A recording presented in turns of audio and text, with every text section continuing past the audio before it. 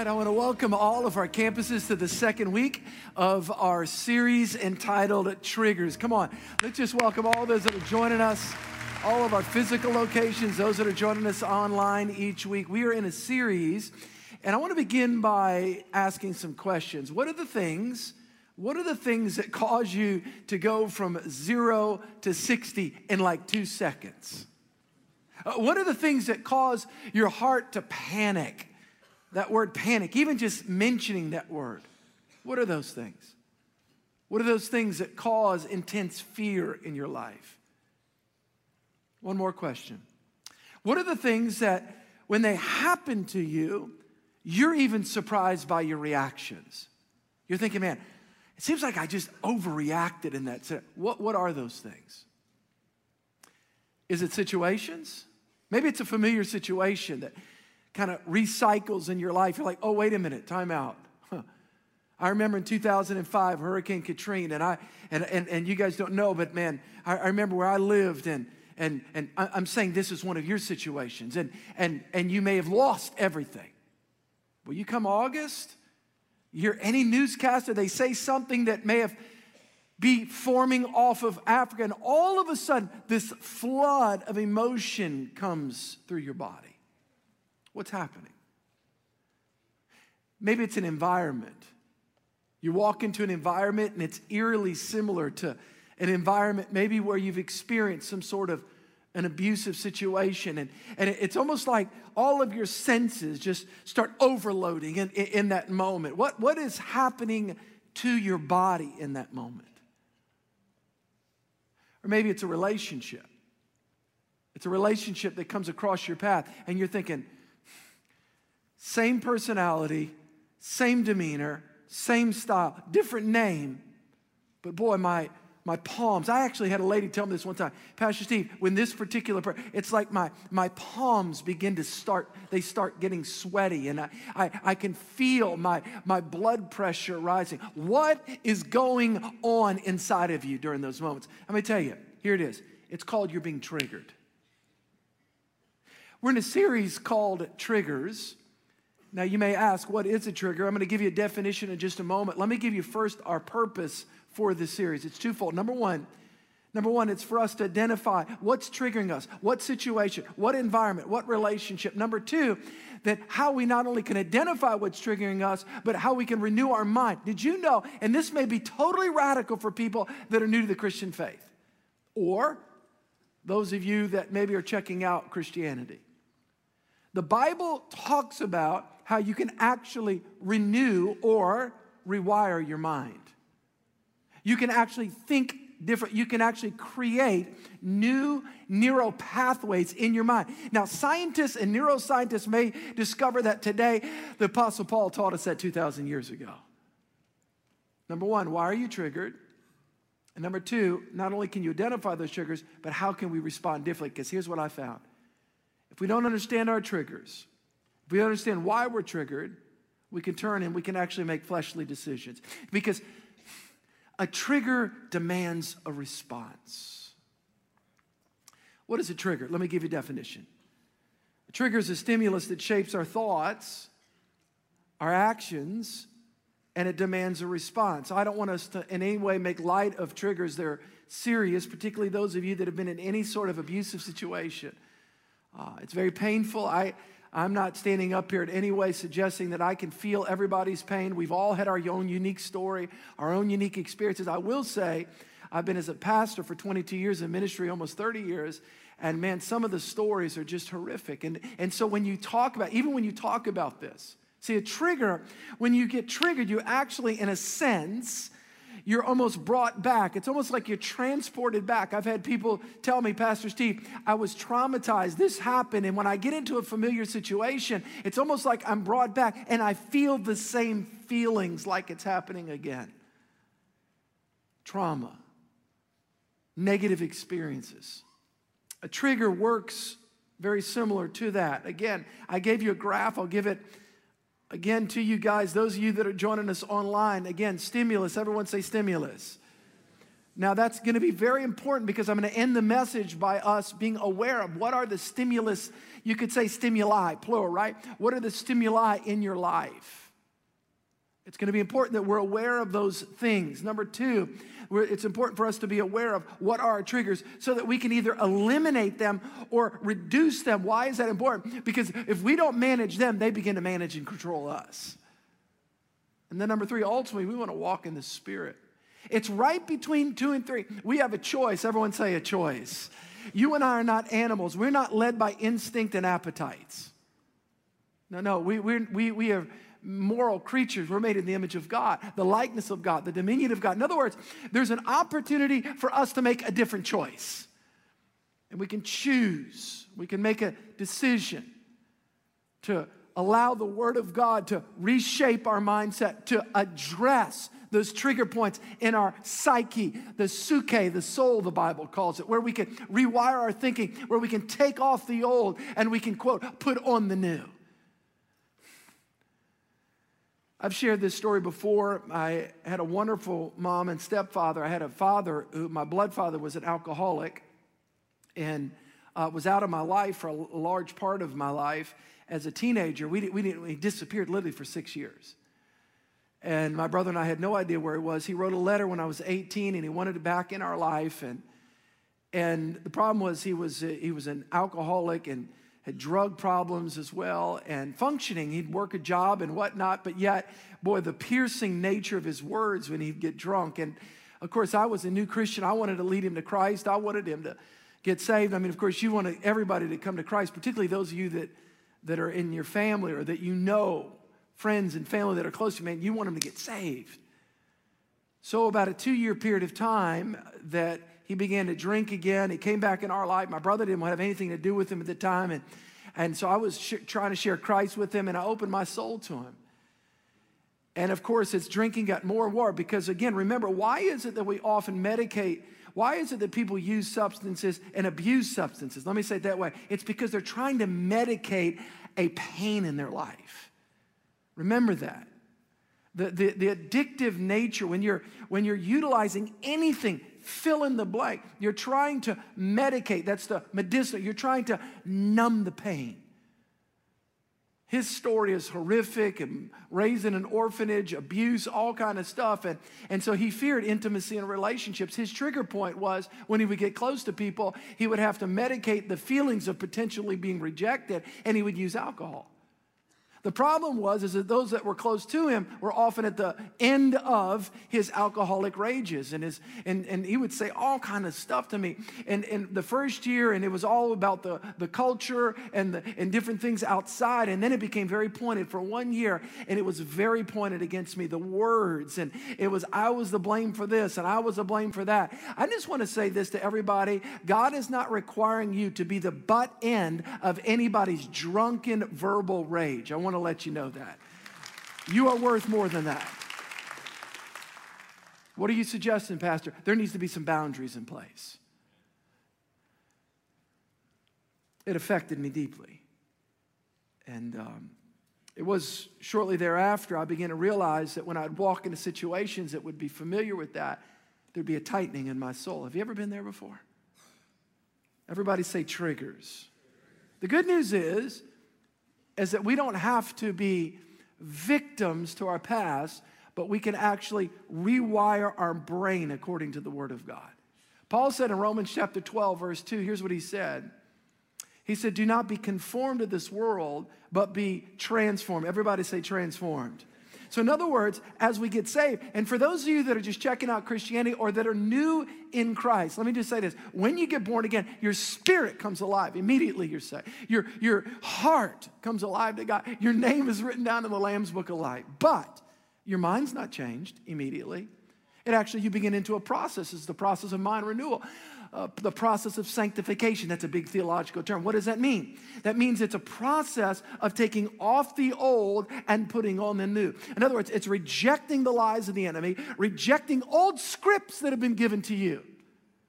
Some of you have been given old scripts. Maybe it was from a coach or from a parent, or maybe it was an alcoholic rage yourself, and you received a script, and now you've internalized those messages, and you're living out those negative messages.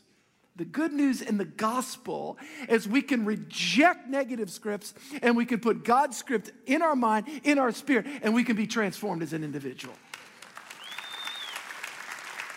You don't have to be controlled by triggers forever, but you can be led by the Spirit of God.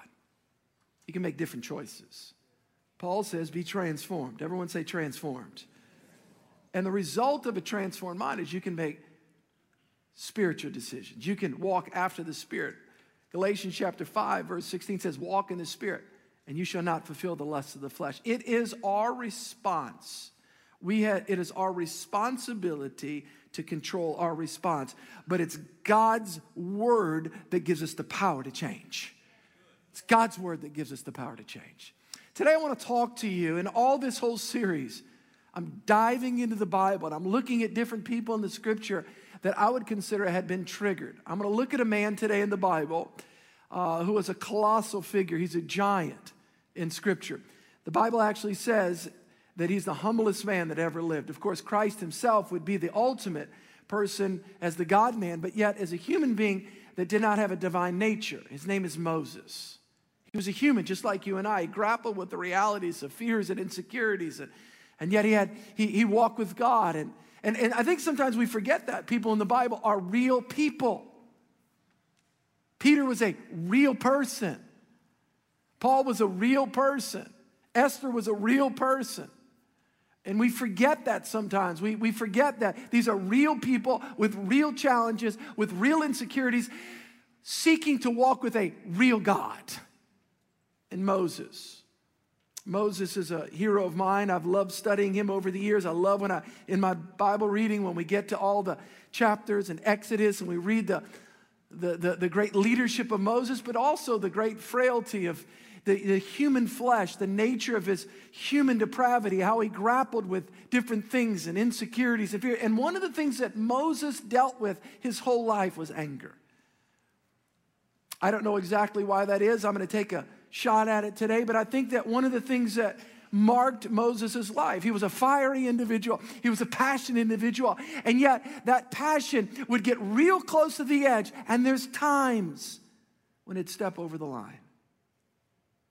If you have your Bible, I'm going to ask you to open in Numbers chapter 20. Numbers chapter 20 on the Old Testament.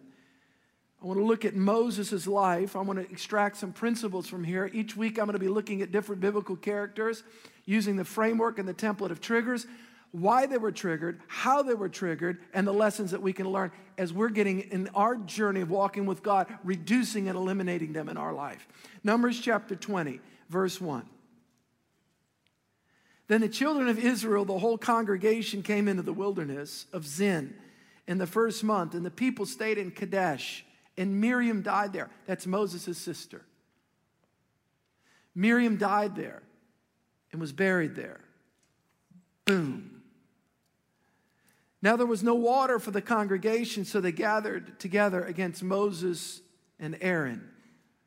Boom. And the people contended with Moses and spoke, saying, if only we had died when our brethren died before the Lord.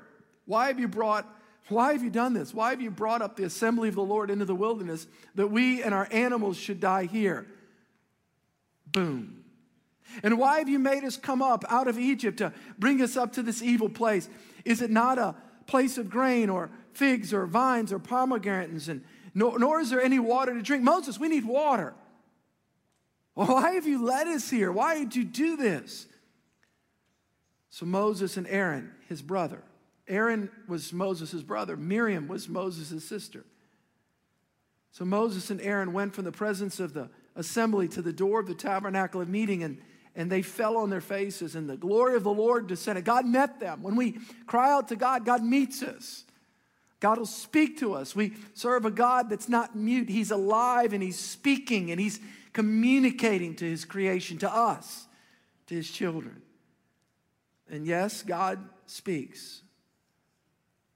So Moses and Aaron went from the presence of the assembly to the door of the tabernacle meeting, and they fell on their faces, and the glory of the Lord appeared. Then the Lord spoke to Moses, saying, take the rod. Moses had a rod. It was a sign of his authority. Take the rod, and you and your brother Aaron gather the congregation, gather them together. By the way, this is not the first time he did that. This is not the first time he did it. Multiple times he was to gather the congregation in different moments, different situations. One other situation, he actually was in the same scenario where they needed water. So it's the second time he did this. Take the rod, you and your brother Aaron, gather the congregation, speak to the rock before their eyes, and it will yield water.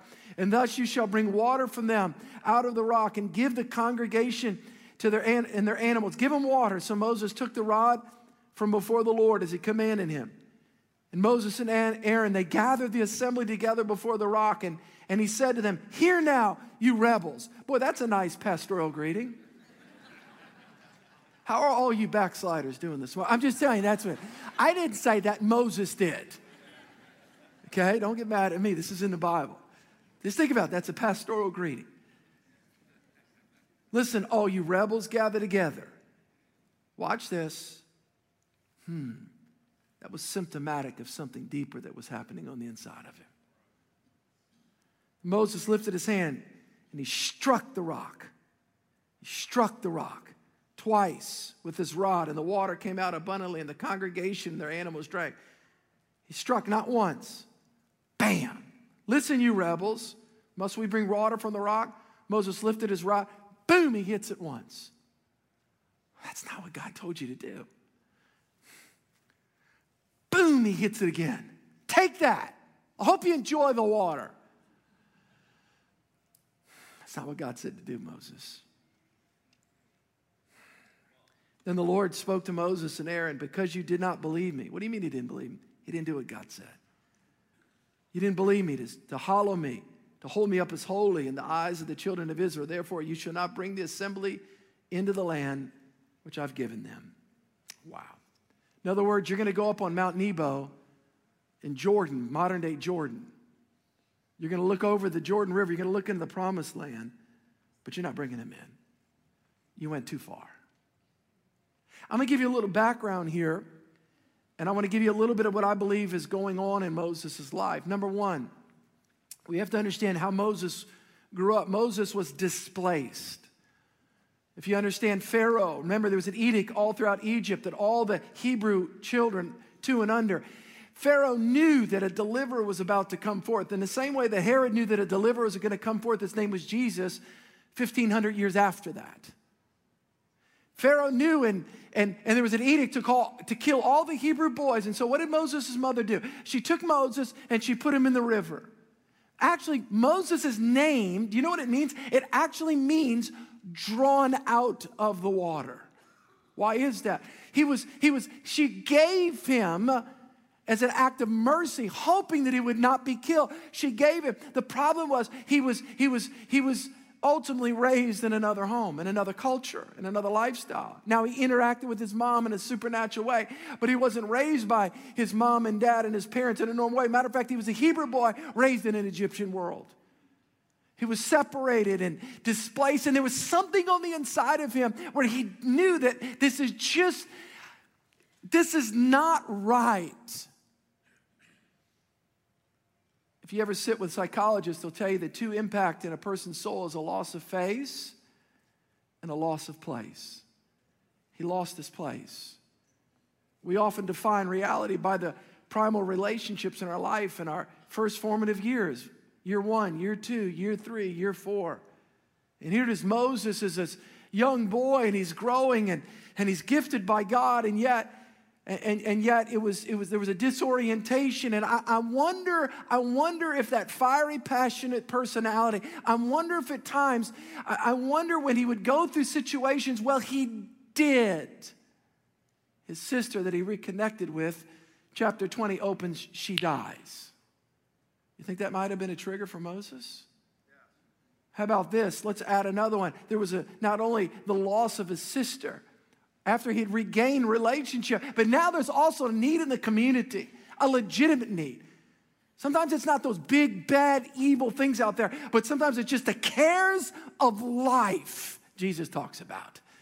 We've got children to raise, we've got bills to pay, we've got things we got to do, and it's just the cares of life. There's loss, there's need, and that would have been bad enough, but then there was the accusation of his leadership. Boy, that's tough. Talk about hitting a guy when he's down. Yeah, you're supposed to be a leader. You've let us out here. We're absolutely busted. We have no water. We're dying, Moses. You're not a good leader. I think it was that day where Moses' triggers got the best of him. Wow. Things began to unravel after he went into prayer. God spoke to him. By the way, God gave him the solution. Here's what you need to do. But when he faced the people, the anger and his frustration and his irritation, instead of speaking to the rock, he struck the rock. You think it was a minor offense? He didn't go into the promised land. Question, Pastor Steve, time out. Are you suggesting that anger is bad? Here's what I am suggesting. Anger can be good if it's used appropriately, but when it steps over the line, it can be very destructive. Let me give you a definition for anger. Here it is. You guys ready? Anger. A strong feeling of intense displeasure, hostility, or indignation. He felt that results from a real or imagined threat. He experienced that. Insults. He experienced that. Frustration. Absolutely. Or injustice towards yourself or others. 100%. We all experience anger. God has created us not just as a mind, not just as a body, but with emotions. And God has designed us to be able to experience the whole range of emotion, of happiness and joy and sadness. Jesus wept when he looked over the city of Jerusalem. Don't tell me that God didn't create us with a realm of emotions. And God also created us with this emotion that's intense, it's fiery, it gets triggered in a good way when we see injustice. But if we don't control it, it actually can be destructive. So in one sense, God has given us this gift to feel, but in another sense, if it gets out of proportion and out of control, it can burn down a whole house. 15 times in the Bible, in the same verse, anger and fire are put together. I wonder why. I think God was giving us an image.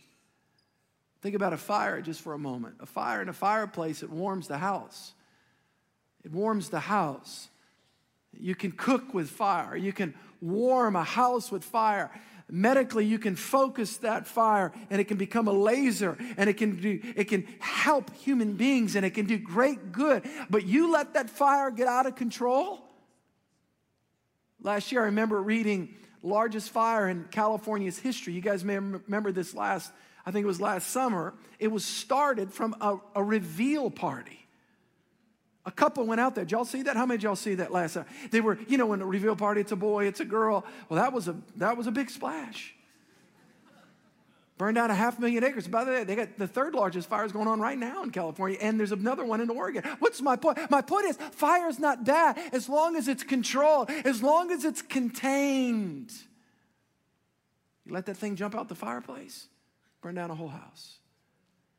When our anger, when it's controlled, and God allows us to feel, but when it gets connected to our tongue and it jumps out the fireplace and we slash our spouse and we slash our kids and we slash our coworkers, there's massive collateral damage. Moses, God told you to speak, but you struck. Don't strike the rock. Man, it creates problems. The Bible says clearly, be angry and sin not. Paul says in Ephesians chapter 4, 26, be angry and don't sin. I'm not in any way suggesting that God would tell us that we cannot feel. I understand there's a right and appropriate way when we grieve, when we feel, and we can feel deeply, and it's okay to feel deeply and to be passionate and to be angry about things. But when you allow that to jump out the fireplace, and you focus it on a person, and you get on social media, and you start slamming people, and you start when you slam your kid, and I've done it. Man, I've regretted what I've said to my kids at times. Man, I've regretted what I've said to Jennifer at times. Wow. God wants us to live differently. We can feel, but we can be in control, under God's control. Let me give you 3 ways to tame your anger. How many of y'all, I'm going to ask all of our campuses. All right, remember, my name's Steve, I'm your pastor, and I'm your friend. How many of y'all would be honest enough to say, there's been times when the fire's got out the fireplace and anger's gotten a little bit out of control? Okay. The rest of you, you're liars. We'll have a prayer of repentance. We'll have a prayer of repentance for everybody. I'm just joking. I didn't call you rebels. That's Moses. But anyway, so. All right, let me give you 3 steps to tame your anger. You guys ready? Here we go. Remember the framework, the template we're going to use every week. Number 1, be aware. Be in tune with what's going on around you. Your environments, your situations, the relationships. Perhaps if Moses would have identified the situational stress, the relational grief he was under with the loss of his sister, if he could have identified the anger that was burning inside him because of the accusation of his leadership. I wish Aaron would have said, Moses, sit this one out. I got this one, Moses. We both heard from God. Let me deal with this. Or I wish somebody on his team, I wish somebody could have just interrupted him for a moment. Moses, time out, man. Time out. It's okay to grieve. Miriam, it's okay to grieve. It's okay to grieve. I heard somebody one time, a preacher. It was it was the worst sermon I've ever heard in my life. And I'm trying to always be positive. I'm never critical of other pastors. But he talked about this person's relative had died and let the dead bury the dead. He's misquoting scripture. I'm like, wait, time out. Time out. Jesus wept when his friend Lazarus died. That God gives us space in our soul to be able to grieve and to be able to feel. Matter of fact, I'll never forget a lady I was shaking hands after Christmas Eve service a couple years ago, probably 10 years ago. And she came up, she goes, Pastor, it's the first time, because I wouldn't see her in December. And I'd be like, where did you go? And she would sit real close right up front. And I would see, I recognize, oh, by the way, all the people, I know when you're not in church. If you sit close, I can see you too right there. She goes, Pastor, I'll be honest. It's hard for me to come during the holidays because I'd hold hands with my husband, and it's just hard. It's okay. If we'll recognize what's going on in our life, be aware. Everyone say, be aware. I'll never forget, one time I was preaching about stress, and the psychologists give you 7 key stress points in your life, and I was reading the list, and I was preaching. I was like, oh my gosh, I got 6 going on right now. Move, have a baby, all these different things, Be aware. There's a loss. Number 2, there's a legitimate need. Boy, he was under it, man. Number 3, he was under accusation. You're not performing at work. You're not doing your job. You're not hitting your quota. You're not making it happen. Oh, and there's that trigger. Number 1, everybody say, be aware. I think it's important that we're all aware of the complexities of our lives, the weight in our life, the responsibilities. Like, for example, I'd finished school and graduate school, and I've always wanted to go back and get my doctorate. I knew that I couldn't do that when my boys were in high school. I'm coaching football. I wasn't coaching high school when they were little, but I was at the games. And, well, actually, I was coaching. I wasn't on the field. Come on, dads, don't look so stinking holy at me. You know what I'm talking about, okay? And my daughter, I have my 3 older ones. I have an 11-year-old at home, but I knew there was a lot of output there, and I knew that I couldn't be on the weekends writing papers, that I had to stay interactive with them. The problem is we'll overload our lives, then we'll get mad at God because we don't have grace. When God was trying to warn us, time out, you got a lot on your plate. There's some loss. There's a big need. There's a lot of needs in your family right now, Steve. And then you get one little bump, and it pushes you over the edge. Do you think that I ever get any emails from people that are disappointed in me? Do you think? Do you think ever? Can you imagine? Let me just say this. Pray for pastors right now, please. Pray for pastors. One of the hardest jobs, and I'm not trying to get a little small violin, pastor. Can you imagine just pray for pastors, God-fearing pastors that are preaching the Bible. It is challenging. Now, what's my point? Be aware. Everyone say be aware. Let me give you the second thing here. Not only be aware, but be prayerful. You know what we often do? We have a need, we have a concern, we call a friend. I'm an advocate for interdependency. We believe in community. We believe in small groups at church. We believe in connecting. We believe in all that. But before you pick up the phone and call a friend, don't forget to pick up a phone and call God.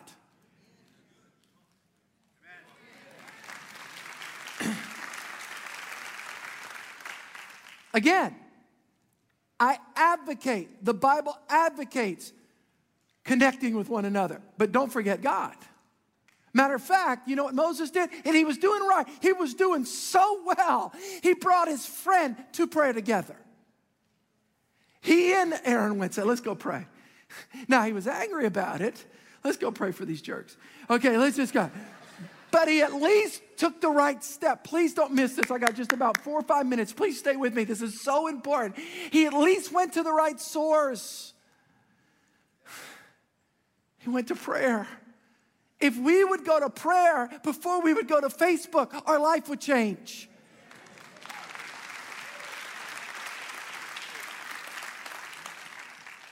I am shocked how mean people are today. How hurtful they are. People in our church, by the way. I saw 2 people in our church arguing last week on Facebook. And I thought, for the sake of the gospel, can you just shut up and quit criticizing your friend? Please, let's go to Christ. The solution is in God right now. Man, I'm preaching, and you need to hear it. Moses and Aaron went to prayer. They cried out to God. They cried out to God. That's where our help comes from. God, speak to us. Oh, Lord, speak to us. And I say that today. God, we need you in our nation. Lord, we need you in our homes, in our families, in our churches. Oh, God, pour out your Spirit.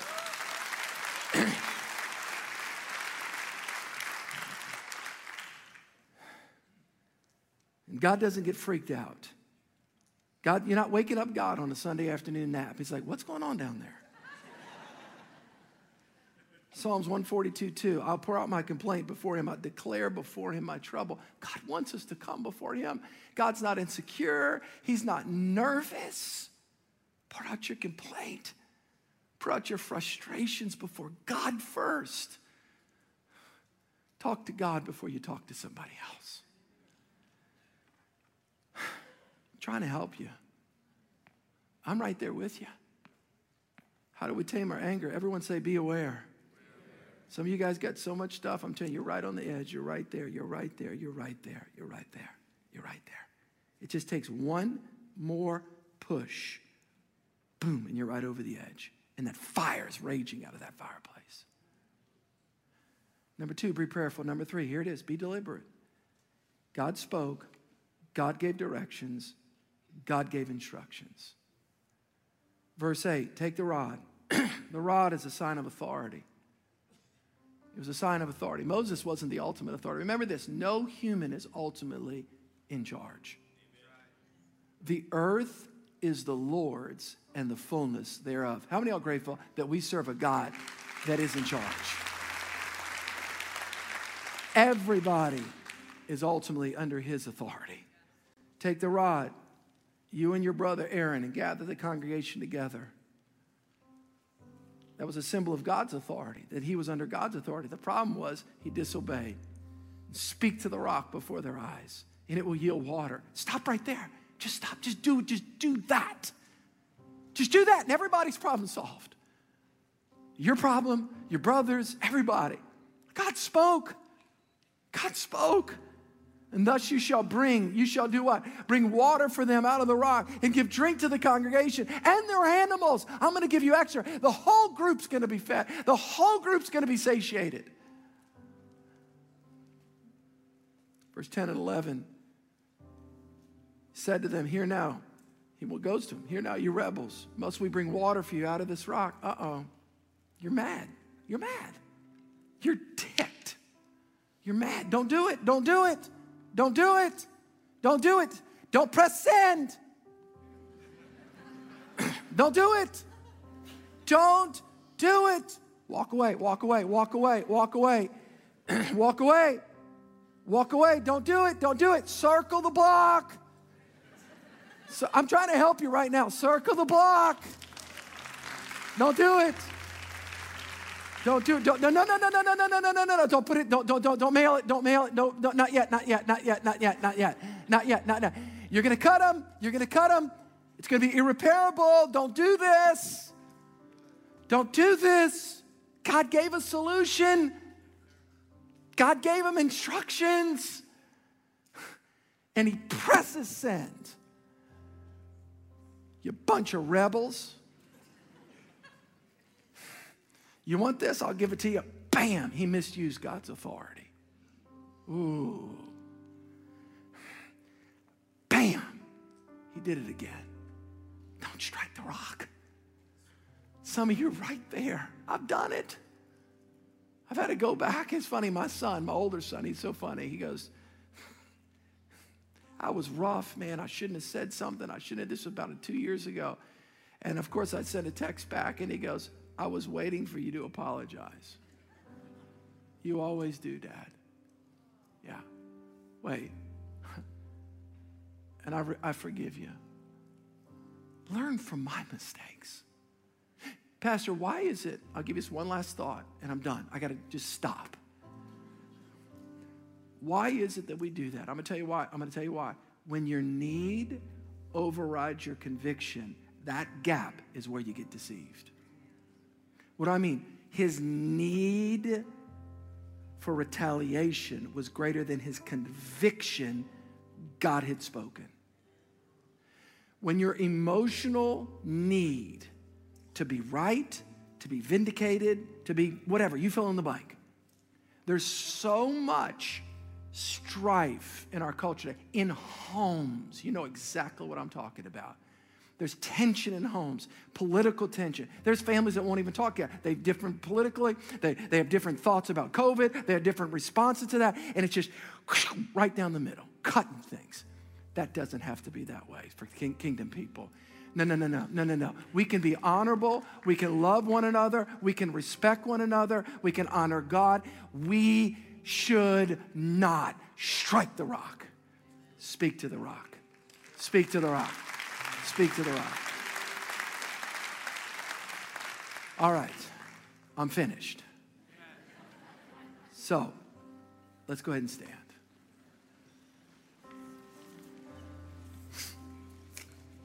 I'm going to pray for you right where you are, 1 minute. By the way, we moved our 11:30 service to 11:15. Lots of reasons why. It's our workers wanted to give them more part of the day, but I just want to pray for you, Lord. Hey, if you feel comfortable, let me say this, guys. All of our campuses that are watching me right now, if you feel comfortable putting your hands like this, if not, it's fine. I just want to pray for you. Holy Spirit, I'm asking that you'd heal our hearts, that we wouldn't strike the rock, that we'd speak to it. Yeah. Lord, I've messed up, man. I know I've blown it at times. Thank you for your grace. Thank you that you don't throw me away. Thank you that you give me another chance. But Lord, I'm asking for healing. Heal hearts right now. Lord, ease the tension by your Holy Spirit. Come upon people by your presence. May there be clarity of mind, clarity of thought. I pray for peace in homes right now. Peace in homes. Lord, give us the grace to do our part. Give us the wisdom of knowing when to send or not to send it. When do we circle around the block again? Spirit of God, heal, restore, quicken, make new. I pray blessing over every man, woman, boy, and girl in the mighty name of Jesus. And everybody said, come on, can we give the Lord a hand clap? Can we do that? Love you guys. I'll see you next week.